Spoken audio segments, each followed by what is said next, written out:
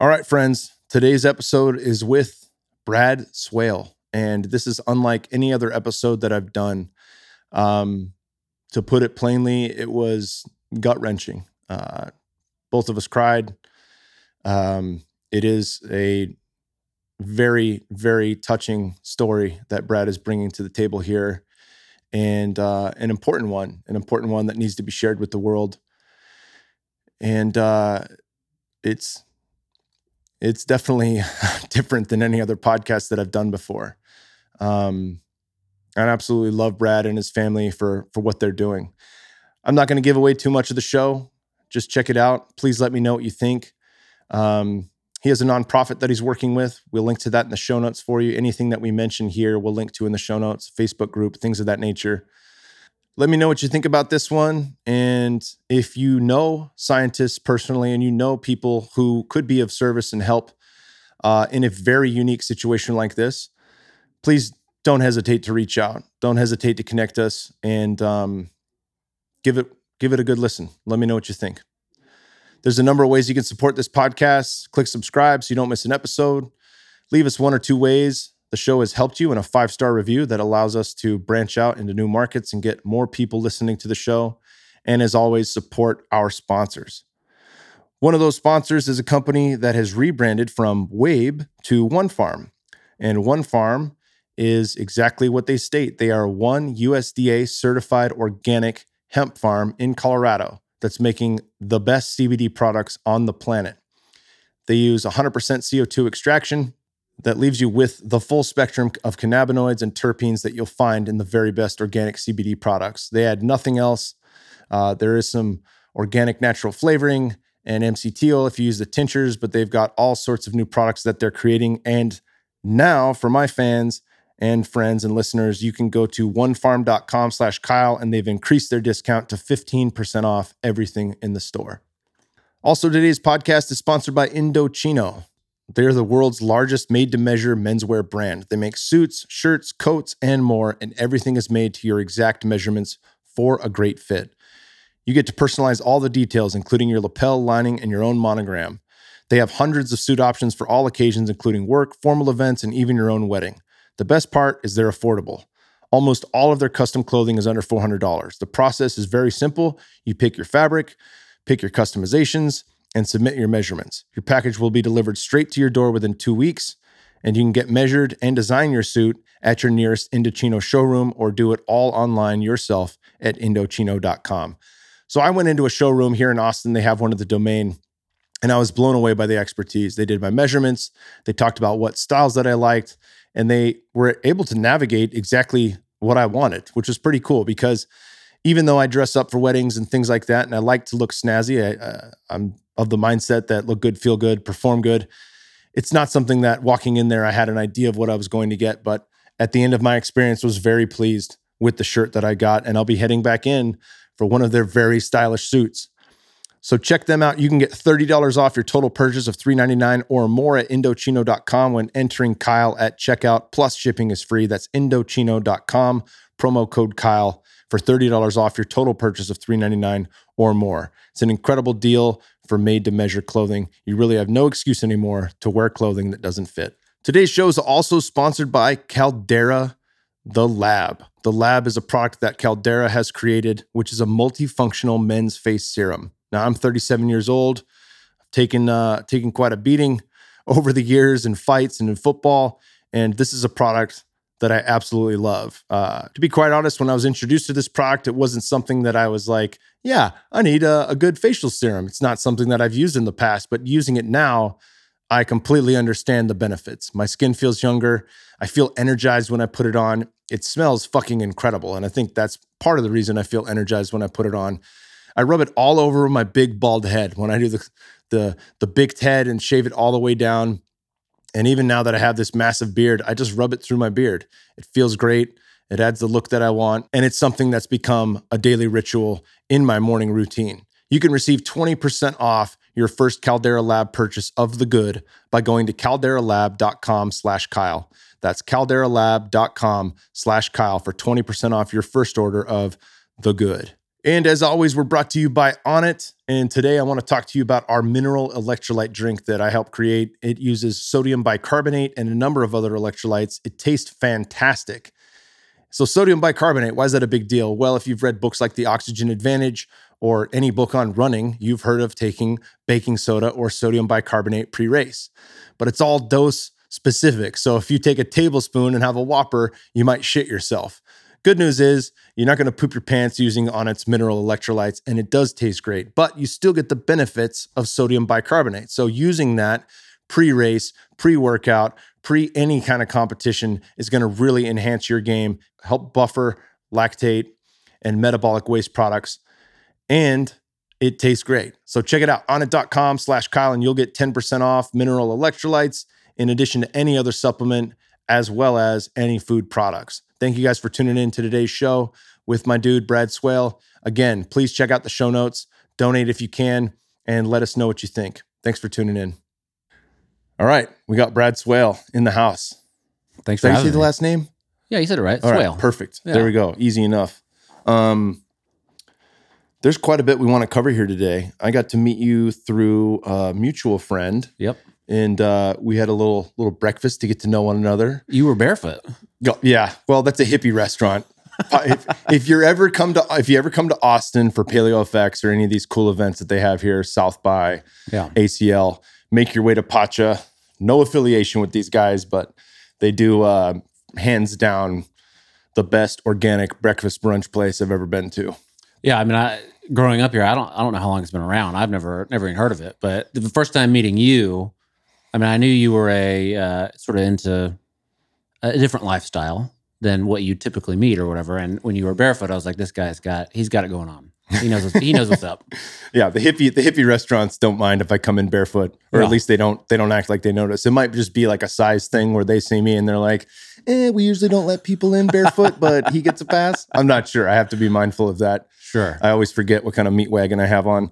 But let's talk. You come from Austin, born and raised, correct? Born and raised. I'm told. I mean, people are sometimes amazed by that, and I don't know why. But I guess it's with all of California and Houston and everyone else coming here.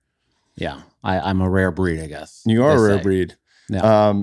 Talk a bit about what life was like growing up with your family and the family company and all that was involved with that. Yeah. So my dad started People's Pharmacy. I guess since this is online, I'm supposed to say People's RX, because there's a People's Pharmacy newsletter that's based in Florida, I think. And so we're People's RX, Austin's favorite pharmacy. So yeah, I mean, it's a holistic pharmacy that, you can still get your regular prescriptions there and over-the-counter stuff, Claritin, Oxycontins, whatever. Good and bad, depending on how you look at it or how it's used. Yeah, and so we also have, my dad had this vision of changing people's health. He realized early on that there's something going on with pharmaceuticals that, they're not the answer necessarily. They'll help your symptoms, they'll help you in a pinch or stuff like that. But to really get healthy, you got to change your diet, change your lifestyle. And so he started this business and brought on a lot of nutraceuticals, professional lines of supplements and everything like that. Organic delis, organic when available. To let food be thy medicine. It's painted on the wall at the back of one of the delis. So, I mean, I grew up in that store. It was like a second home to me, like my third place. Home, school, People's Pharmacy. And I mean, I didn't know what I had growing up. It's like, your kid, he doesn't understand what he has, like how good he has it yet. But I'm sure once he hits college and stuff like that, he's going to like really realize like, shit, this is like, I really had it good. I had to, I got to have conversations with alternative practitioners of all sorts. And I mean, to me, it was just normal. I would ask my dad to take me to the mall to maybe buy a video game or something like that. Well, let's stop by the pharmacy real quick, take 5 minutes. All right. Yeah, right. And hours later, I'm still sitting in the pharmacy. So all I have to entertain myself, I'm looking at bottles of supplements, leaflets, talking to practitioners, talking to pharmacists. screwing around in the lab sometimes. Back then, it was a little bit more Wild West. Hopefully you weren't tinkering with medications. I could see my son doing some shit like that. I was. I mean, the hard stuff was up top. I couldn't reach that, but it was. I would get to mess with the tools, and because it's a compounding pharmacy, so they also got to they make stuff there too. So yeah, I mean, it was a unique experience for sure, and I don't really like to use. I think the term privileged gets thrown around a lot nowadays, with not a lot of care of like what it really means. But in this aspect, I really was privileged to, have access to that sort of information and those sort of conversations with people my entire life. Yeah, and I'm happy you brought that up too, because it's something that, I'll try to use language that doesn't point fingers or anything like that, because I've been called out on it before, and of course, when you're pointing fingers, that creates more division, and that's certainly not my intention when I talk about things like that. But the idea that privilege is a bad thing is complete nonsense. Like, to count your blessings is one of the easiest ways to embody gratitude. But just looking at the ways that we are blessed, the ways that we have been privileged, and to know that that's not only is it okay, but it is awesome to recognize that.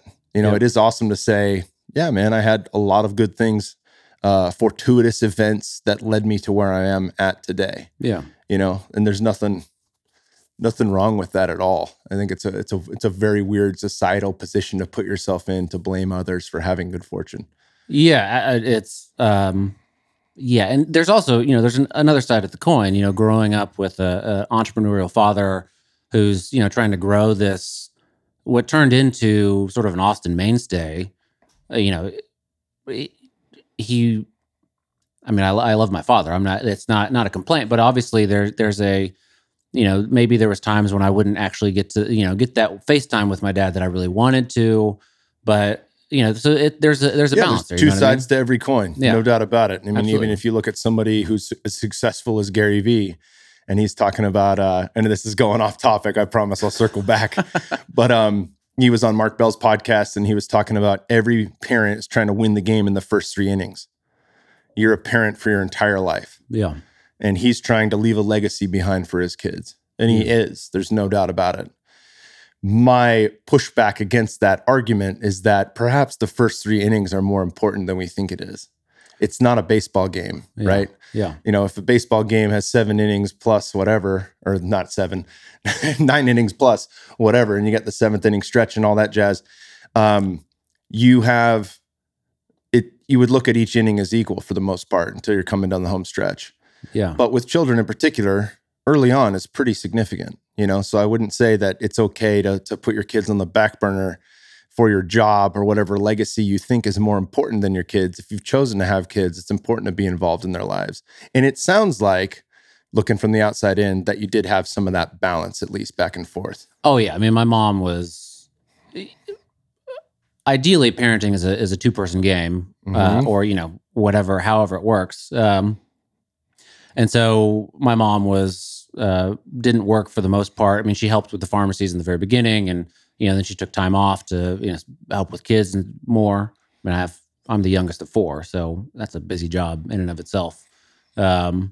So I agree with you. The first 3 innings, if we're sticking with that analogy, I would say are the most important. Getting that bonding with your child, letting them, imprinting on them. Yeah. Is super important. There's a great book that I'll leave people with before we switch gears here. It's called Hold On to Your Kids. It's written by Dr. Gabor Mate and another doctor, and it's read, if you listen to it on Audible, by Gabor Mate's son, which is fucking awesome because he's reading what his dad wrote, and obviously he helped contribute to it, but it's really cool to see kind of, Gabor's vulnerability in admitting where he kind of failed as a dad and how he learned otherwise. Yeah. I'm familiar with his work. I think I have his book. I have not read it yet. I mean, I want to get into all his literature and definitely have him on the show. But, one of the reasons that we're here today is to discuss some new technologies and to discuss what's going on at home and some of the purpose behind the potentials of these new technologies. Yeah, man. So, talking about parenting, it was always really important to me that my kids have, a close relationship with. I mean, even before having kids, thought I thought it would be the opposite before I had kids. That I would assume that I would work as many jobs as I would have to, and my wife, whoever that may end up being, would stay at home with the kids. Ended up being the opposite. When our first child was born, my wife was at home, and she ended up just not really. It was just not really for her. She really wanted to go back to work. She's an attorney. And you spend all that time and money on education. She really wanted to use it. So I said, that's fine, but I'm going to stay home. So I ended up being a stay-at-home dad for a few years. I think the best decision I've ever made, being able to bond with my kid that way. And then we had our second kid, Lachlan. We call him Chow Chow. Chow Chow. Yeah, he's my older son gave him that name before he was born. And he has a super rare, genetic disorder called 8p partial deletion duplication syndrome. I apologize. I get a little bit. Don't say sorry, brother. So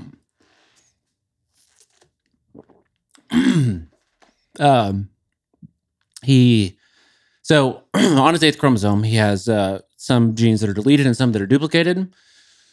And within this 8p diagnosis, there's some kids that have just deletions, some have just duplications, and it's super rare. I think they estimate that there's maybe 1,000 people in the world that have it. In the United States, I mean, maybe 100. But when he was born, thankfully I was a stay-at-home dad, so I could spend a lot of time, being with him and helping him and sort of figuring out how to manage this crazy diagnosis. He is,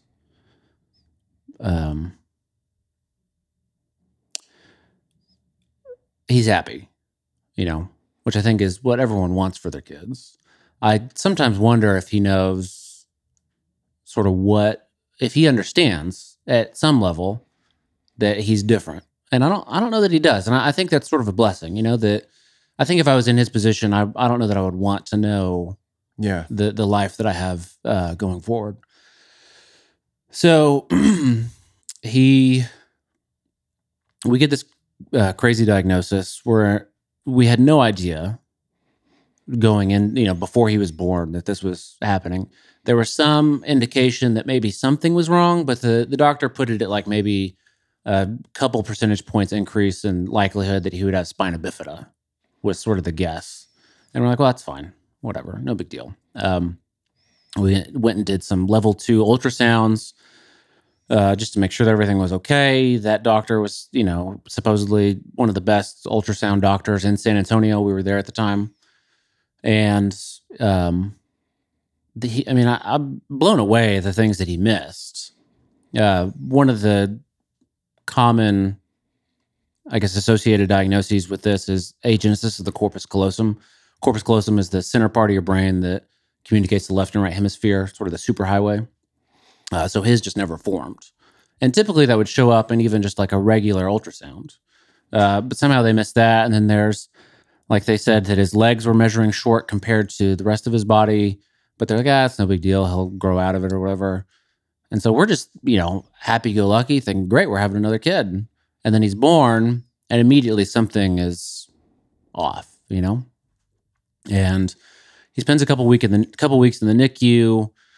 The biggest issue there was getting him to eat. He has a high risk of aspiration, so he can't eat on his. He still does. He needs a lot of help eating. And so, I remember to get him out of the NICU, we had to do a feeding study where he had to drink so much from a bottle within a 24-hour period. And so they gave me my own room at the NICU. And I was doing everything I could, every trick that the nurses, taught me to get him to feed. And luckily we got that and got him home.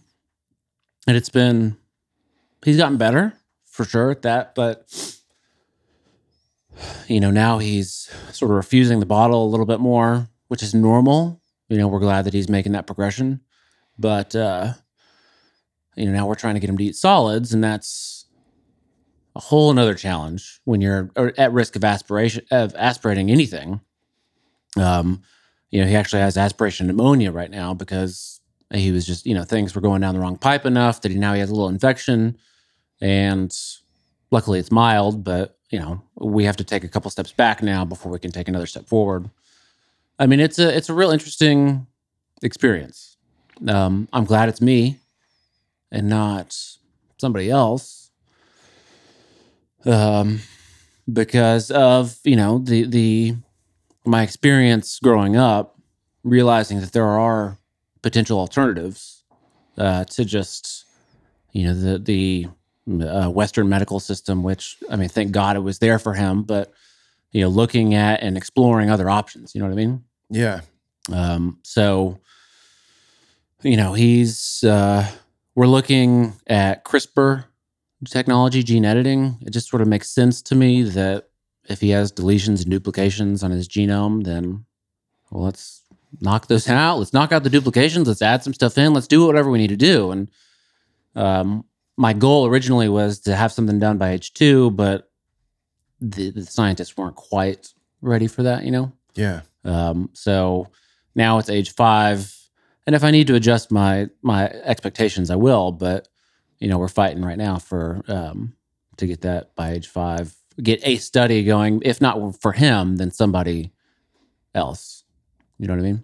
Yeah. I remember talking to you about that. It's certainly the position you're in is a position that no parent wants to find themselves in. Yeah. I mean, that there's absolutely zero doubt about that. And of course, with your background, there's nothing wrong with Western medicine per se, but when we give all of our authority over to it and we just take every word the doctor says as set in stone, this is the only way, that's where we run into trouble. But through your background, you've come to realize that there is alternative and functional medicine doctors, and there's a different way to go about things. Now, from a technological standpoint, with CRISPR and some other things being made available, there are options that hopefully can remedy. Yeah. Right. The conversation we were having was the conversation that comes up for me around CRISPR is we don't know. We don't know what happens when we change something, if something happens downstream, effects, things of that nature. Yeah. And then, of course, there's the larger conversation around, what is happening in China? Are they trying to create a super race? And definitely. If that for sure. If that happens, then how long is it before the rest of humanity decides to join in? Yeah. Right. Like if there's pressure because there's a billion people that are exceptionally smart or exceptionally gifted in athleticism or any of these things that we would consider criteria for being a great human. If that happens, if and when that happens, it's only a matter of time before everyone else joins in. Yeah. It's no longer the argument of what is right or wrong. What is, are we tinkering with, are we playing God? Yeah. I guess is the answer. In your circumstance, all of those arguments go out the window. Yeah. None of that shit matters. It's literally about saving a life. It's about creating what we come to understand as life for your son. Yeah.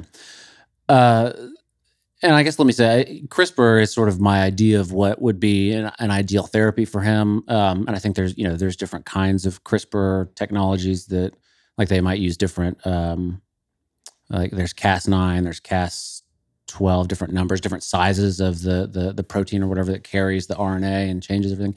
I mean, if it's not CRISPR and it's stem cells, like, hey, we're game, no big deal. But yeah, I mean, in China, there was, a big news story, maybe 6 months ago or something like that, a year ago, where a guy altered the genome of some twins to be more resistant to HIV. and I don't think there was any. I don't think these girls were necessarily at high risk of HIV, but I think he was just trying to test out the technology, and there was a big ethical uh, issue with that. And I agree with that ethical issue because I don't think this guy knew what he was doing necessarily. And speaking to that downstream effect, and I've read that there's a potential that maybe these girls would have a higher IQ because of this edit. And the higher IQ was not the reason for doing it, but I mean, I guess that's sort of a happy side effect. Yeah. And I don't see that as really being a problem. I don't know that having more high IQ people in the world is going to hurt us. Having stronger people in the world, I don't know that's going to hurt us. It might change the Olympics or change, MMA or whatever, and we can address those issues as we go down. But I mean, my personal belief is that I would be happy if it was more available. It's like cell phones costs thousands and thousands of dollars when they first came out, and then the price eventually started going down because people invested in it, people bought those phones, and eventually the price will come down and everyone will get it. I'm sure there will be some sort of evil person that makes some evil change, and it has a negative effect. But I think overall it'll have a very positive effect for sure. But you're right. In my situation, or in my son's situation, all that does go out the window. I mean, if whatever therapy comes along that might help him, the downstream effects,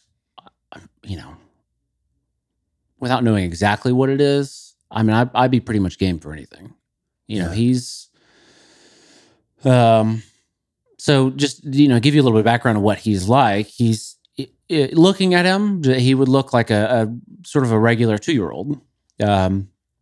He's, got some odd features. If you looked at him long enough, you might think, oh, it's a little bit weird, but nothing that would cue you to think he has a genetic disorder.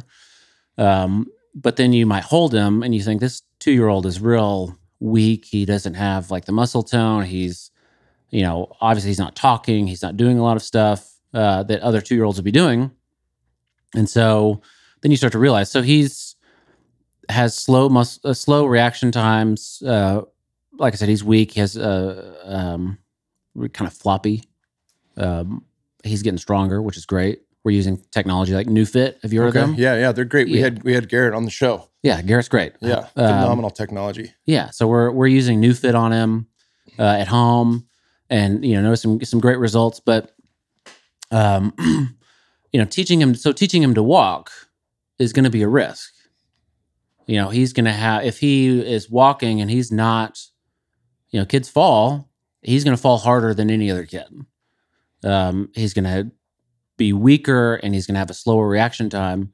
So should I teach him to walk, or should I not do that because he might fall down those stairs and not be able to protect himself and potentially die? I mean, I want him to have as normal of a life as possible and have as much freedom as possible. So of course I'm going to teach him to walk. Of course I'm going to do those things. And I sort of think of that as, with any technology, any sort of potential therapy, like side effects be damned, unless it's like there's a 100%, 90% chance he's going to die from this tomorrow. Well, all right, let's step back. But maybe he gets cancer down the line. I'm at risk of that, Cancer treatments are getting better. Can we live with those things? It's a difficult decision, but I think I would say yes. You know what I mean? Yeah. And I think just the access and the ability to, as a parent, consciously decide what's going to happen to your child. Yeah. I think that's where the argument needs to be made. What's going on right now stateside in terms of its availability? You talked a bit about stuff that's going on with the FDA, where they're at with the use of the technology. Can you dive into some of that? Yeah. So, I mean, with the technology, there are some human trials going on for very specific. When we're talking about CRISPR specifically, for very specific disorders, one of the big ones is sickle cell anemia, which affects African Americans, and I think just Black people in general. I don't know that if it's in other races very often. I don't think so, but it's an easier fix because it's one base pair in the genome that's affected, and so it's just an easy thing to do. Whereas Single edit. Yeah, single edit. Whereas, with my son, there's multiple genes, and some of those genes are really big. Some of them are small. Some of them, they don't know what they do. So it's a lot more challenging. But I think recently in one of the trials, they actually, I think it remains to be seen because they haven't really seen the side effects yet, but they made the edit in sickle cell anemia, and it worked. And so this person potentially no longer has sickle cell anemia. And I don't know how much you know about that, but that's a really painful disorder. These people have to go, whenever they have an episode, and I don't know very much about it either. Obviously, I've never lived that, but, they have to go to the hospital and take some very, some strong pain medications, oftentimes get hooked on opioids because of that.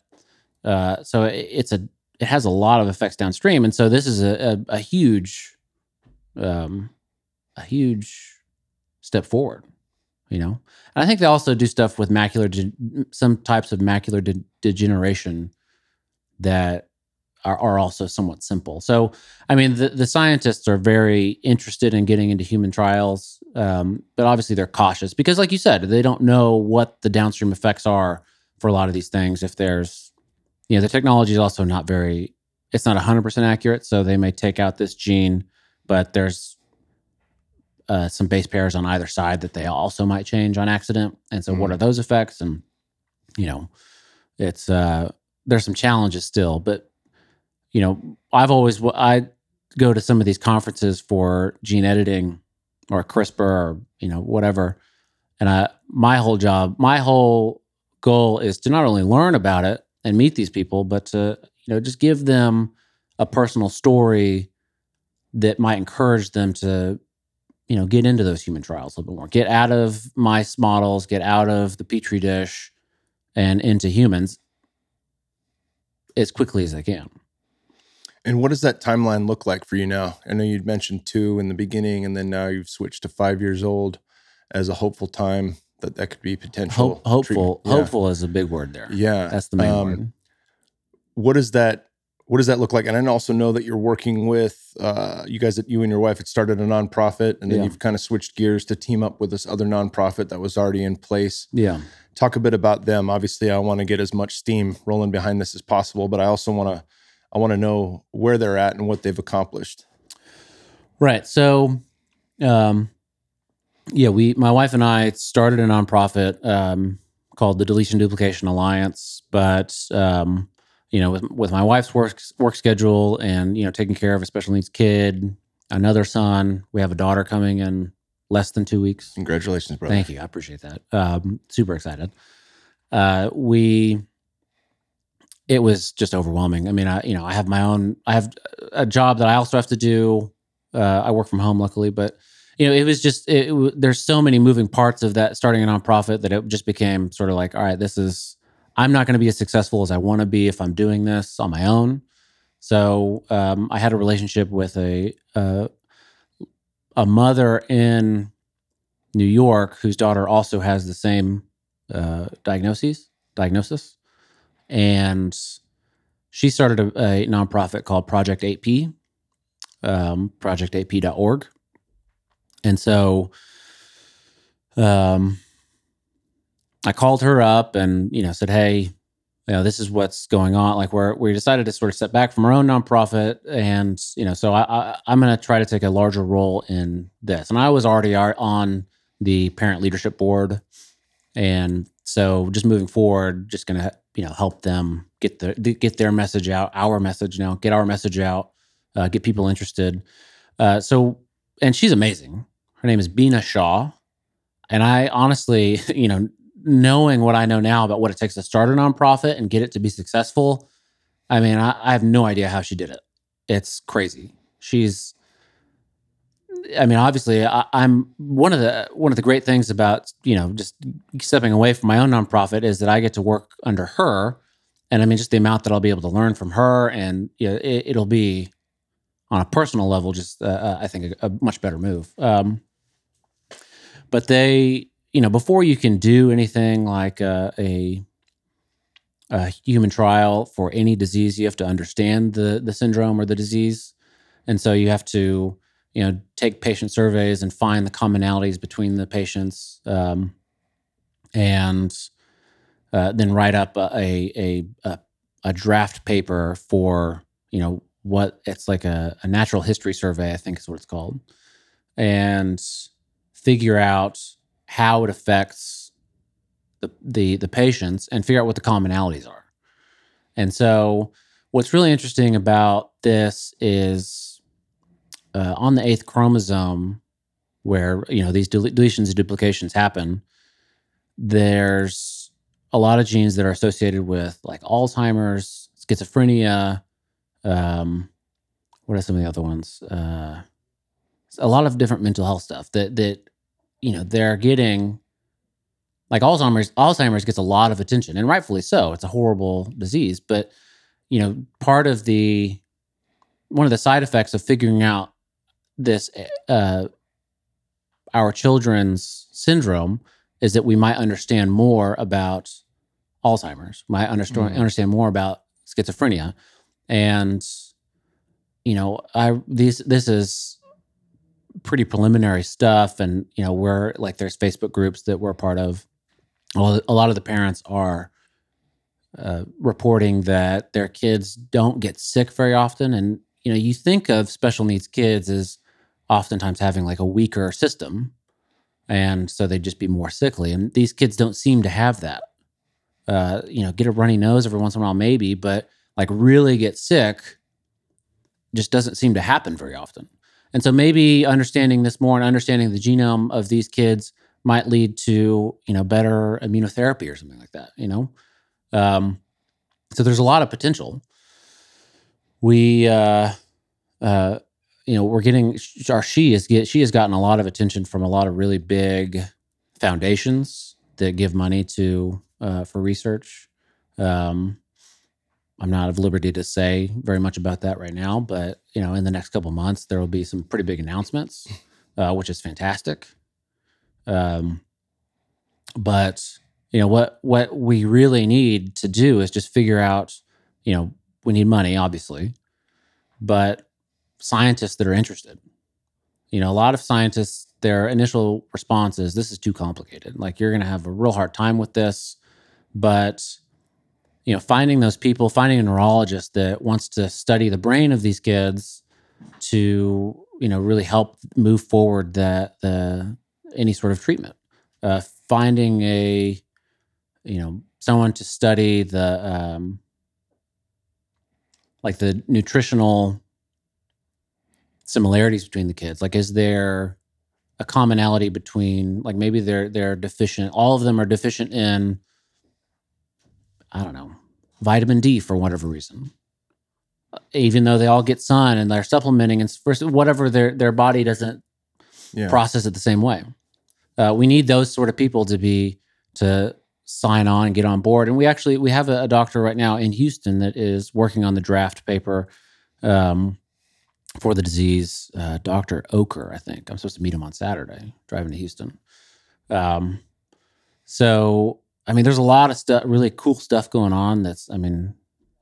Like I said, I don't know how she did it, but it's fucking amazing. All right, guys, very quick break to tell you about a couple things I've been working on. Number one, my wife has put together an amazing ebook that includes 30 plus recipes of our favorite foods to eat around the holidays to keep you trim and slim, keto recipes for dessert, as well as a number of other staples in our diet, ways we cook burgers, all the way to intricate recipes, but everything's easy and simple and highly delicious, as well as nutritious and loaded with all the micronutrients your body craves and needs. No matter what diet you're on, outside of being vegan, get this book. It's $5 at kingsboo.com. In addition to that, I am now launching my Inner Circle. What the hell is an Inner Circle? Well, following in the footsteps of great teachers like Ben Greenfield, Jay Ferrugia, and others in the fitness field, I'm launching my personal, private, one-on-one coaching and mentorship program. What that means is you will master everything from the physical to the mental to the emotional and the spiritual. This comes with a decent price tag, so if you can't get in on that, I suggest you get me as one of the 4 coaches in Fit for Service, but you can check all that out at kingsboo.com/inner-circle. That's kingsboo.com/inner-circle. Yeah, and that's,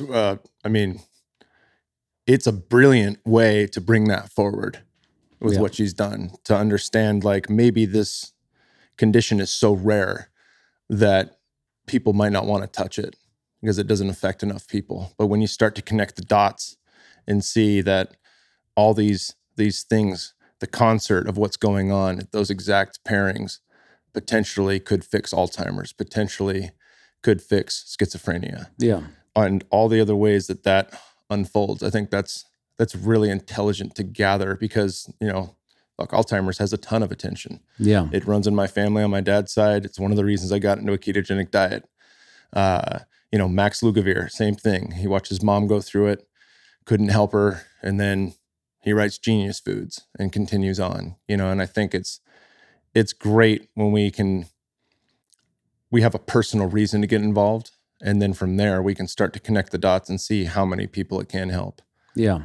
Yeah. It's, same thing. My father's sort of going through dementia and Alzheimer's right now, which is very painful to see, of course. And if studying this 8P, deletions and duplications or both leads to a cure for that, I mean, you would think that's a huge thing. And Alzheimer's, of course, gets millions and millions of dollars every single year from, private donations and government grants and everything like that.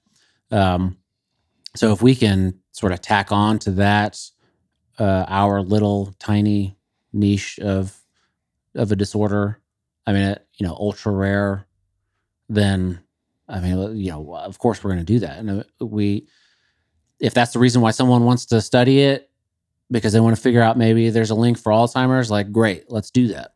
Like, let's get something going, Yeah, any reason to get buy-in. Yeah, for sure. Absolutely. And buy-in, I think is the perfect word.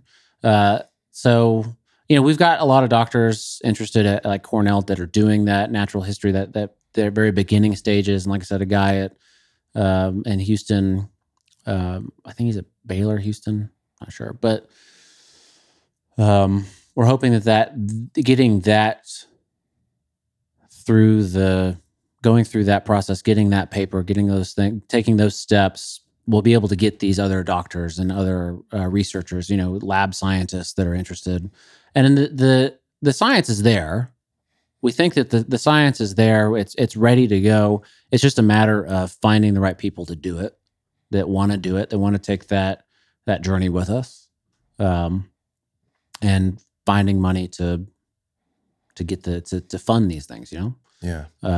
We estimate that it would be $10 million to a cure, and that, would maybe take a few years to find that cure, but having that money, we think that's the estimate that it would take.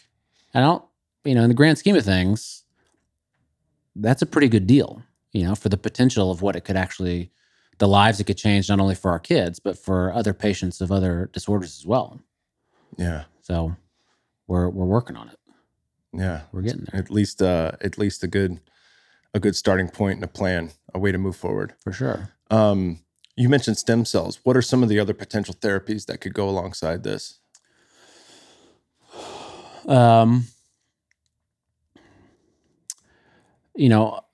It's hard to say because I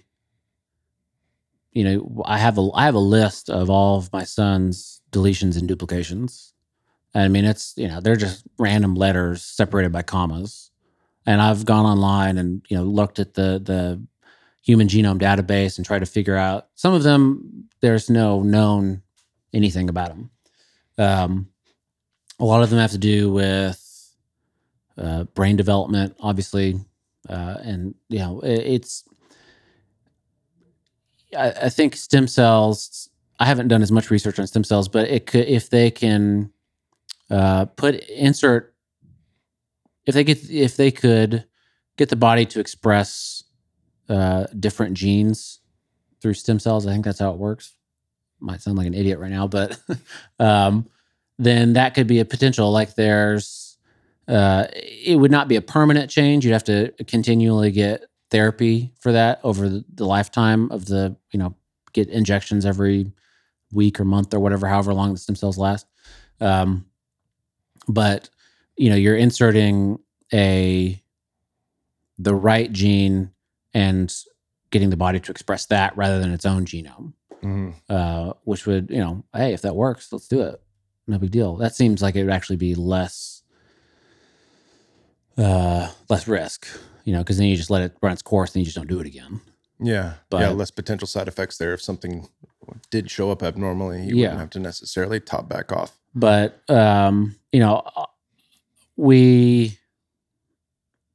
we don't even have to do, as far as potential therapies go, just doing everything that we can, nutritional therapy, and other using current technology that's, developed for other things like NewFit, using that for him to see if that helps. Have you heard of PRTMS, transcranial magnetic stimulation? Yeah. Yeah. There's a doctor in town that does that, Dr. Paramaswara.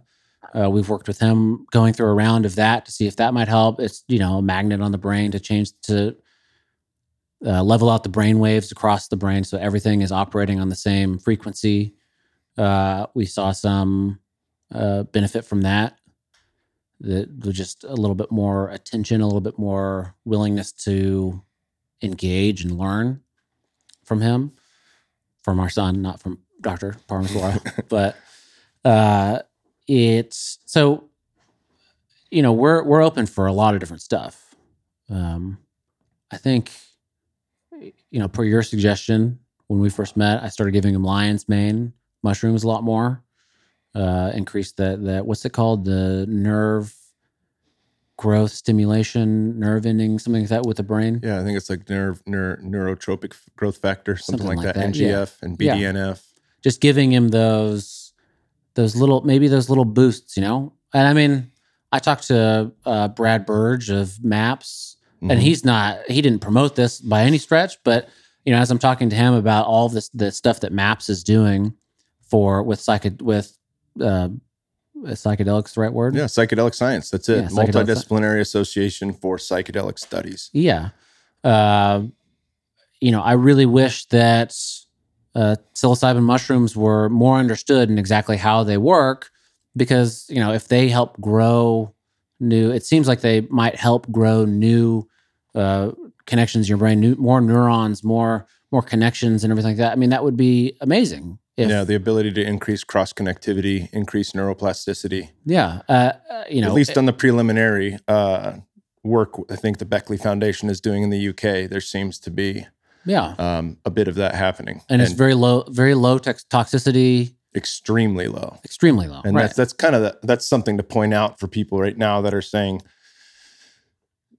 you would give your kids psilocybin mushrooms and, the fucking hair on the back of your neck stands up.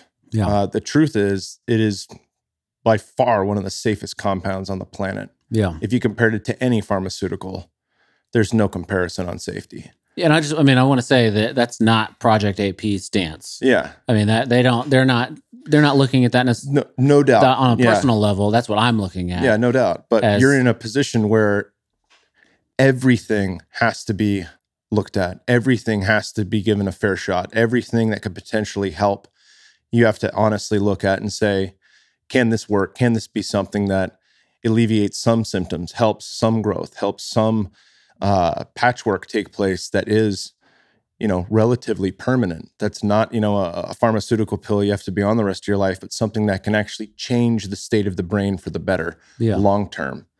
And I think those are very valid points and very valid questions. When you think of the potentials of psychedelics and where the science is going, as they've looked at the brain over time, and even more so now with the renaissance taking place scientifically. We have Roland Griffiths at Johns Hopkins, who's been on the forefront of studying that in a variety of ways for terminally ill cancer patients and mystical experiences. Can we create a scientific study that would show mystical experience? And obviously that's different than what you're looking at. But It's there and they want more. So they just funded Tim Ferriss, my buddy Craig Nuremberg. I think I mentioned that to you. They just funded a $17 million wing at Johns Hopkins for the studying of psychedelics, and mushrooms are at the forefront of that. And just since they got that to go through, a number of other major universities, I believe University of Florida Gators and Ohio State Buckeyes, are also wanting in, because nobody wants to be last to what could potentially be one of the greatest significant changes in modern medicine through something we've had long before humans existed. Yeah. And I mean, I think I've heard, I guess, the stoned ape theory about like how we, like, way back in our evolutionary history, apes walking around, they find these mushrooms, they eat them, and they're psilocybin mushrooms, and that helps create like the increase our brain capacity, changing our brains, and that's maybe how part of the story about how we got into being humans from apes. Yeah, and how we started the foundation of language was a big component of that. Yeah, our ability to communicate through story instead of just pointing and drawing, with sticks and dirt, but actually throwing shit at it. Yeah, creating language. I don't know, for sure when you talk about that, you have every argument, it's no, it was fire, and no, it was meat, no, it was our ability to create tools and all this shit. And it's like, sure, but if you really think of something that's has potential of that ability, and it's certainly this, we can go back and forth on this at this stage of our understanding of it. But if on 100 years from now, we fully understand the potential of these plant medicines, and we say we know for a fact this does increase a lot of the brain's abilities in a variety of ways, and does so to the hardware as well as the software, it's I think that would have quite a bit more steam behind it, in that theory of our evolution, for sure. Yeah, and I mean, I have no idea how widely accepted or rejected that theory is, but it's a fun theory to think about, and it, on its face, it seems like it's possible. Yeah. And so, when I think of that, the psilocybin mushrooms, and they're if that theory is part of the story, then having microdosing someone with this disorder, the kids don't speak, and I don't know that I think some of it depends on if they have a deletion, a duplication, or both. Their outcomes are very different. My son has a deletion and a duplication. Him speaking may not be in the cards. Sometimes we think he's saying hi, but he's probably just groaning. If that helped wire his brain in such a way that he can say dad, why wouldn't I do that? Yeah. It'd be crazy. But yeah, I'm not trying to get him high or anything like that, but maybe it's just a small dose on a regular basis that would get him there. I don't know. But the going back to Project AP, where they're focusing on more like gene therapy technologies and stuff like emerging technologies. I think is a good way to look at it. Even stem cells are not totally understood. So yeah, and that's from a legal standpoint, and really when you look into potentials, I think that probably is the best route and the best fit. Yeah. Everyone, people have an issue with me doing drugs in the safety of my own home. Yeah. With me, choosing to do something or even live a certain way, right? People have an issue still to this day with a man having sex with another man in the comfort of their own home. Yeah. That doesn't affect anyone else but them, right? And so if you put it through that lens, people have a huge issue with kids taking drugs, quote unquote. Yeah. And there was a great episode on Weedikit of, I think it was called Stoned Kids. It's one of the first 4 episodes available on Viceland. And what's it called? Weedikit. So it's all about cannabis. Okay. And it looks through the lens. Syndicate, but Weedikit. Yeah, and it looks through the lens of how cannabis affects people through all different walks of life, through legality. They did an episode on veterans with PTSD, but this Stoned Kids episode, I think, was filmed largely in Oregon, and it was on kids with cancer. And the parents were giving them not microdoses, but probably some of the gnarliest macro doses of Rick Simpson oil, which is a very, very highly concentrated THC. And it has, of course, many of the other constituents in it, cannabinoids and terpenes as well. It's an organic product. But the kids are living and they're happy, and it allows them to eat, and it allows them to sleep, and it allows them to enjoy life. And it's such a beautiful episode because you see the kids and you see the families, and those families are worried. Like, is somebody going to take my child away from me? Yeah. Is this going to stop? Currently, at least when the episode was filmed, I think I watched it a couple years ago.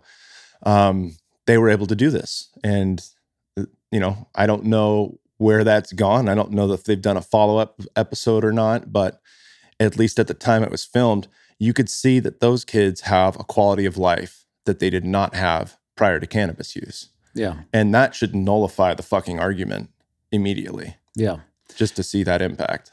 Yeah. And it really is quality of life that we're aiming for. Whether it's CRISPR or stem cells or whatever the therapy, increasing quality of life is our whole goal. My wife and I think of it as, Chow Chow is just going to be our roommate for life. And I mean, we love him, so it's going to be a great roommate. But, I'm going to be probably feeding this kid without intervention, hand feeding this kid for the rest of my life. And,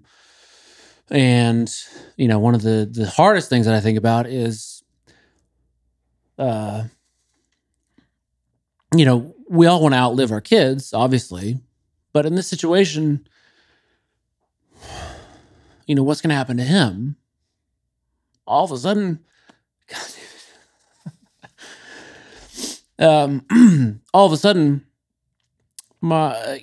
his dad is dead, and the person that's been feeding him and holding him and carrying him through his life what is going to happen? What is he going to think?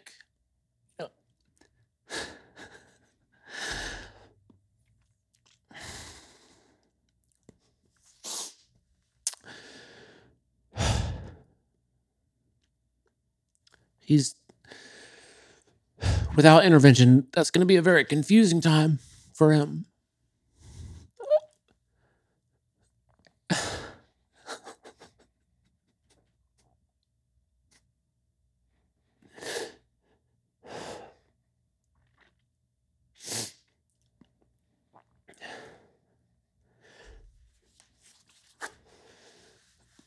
And I hope that something is there to where he at least better understands the situation and can do something about it. Yeah. Fuck.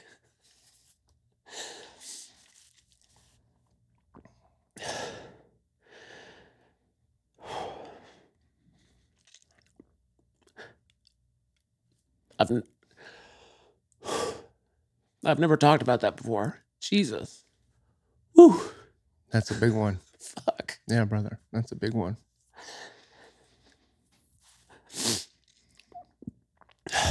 I've thought about it a lot, but I've never talked about that. Yeah, I mean, that's clearly a big fear that he, one day I'll die and he'll be alone. Fuck. He's not going to be alone, though. He's got a big brother and a little sister. Yeah, I mean, if it were up to me, we'd have just tons of kids. But, my wife's the one that she's... I don't think she'll ever go through another pregnancy. She just... That's a tough situation for any woman.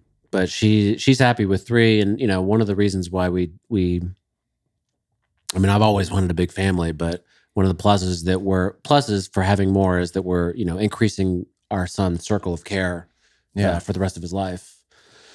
But, I don't want to, I think about that too, like the burden of putting that on his siblings. Hopefully it's a burden that they are eager to take on. But, they didn't ask for that, you know? Yeah. And so if we can do something to prevent that, that's the goal, you know? Finding something to a permanent therapy that Yeah. gives him a quality of life, that gives him some independence, that lets him communicate, lets him eat regularly, you know, that sort of stuff. Yeah.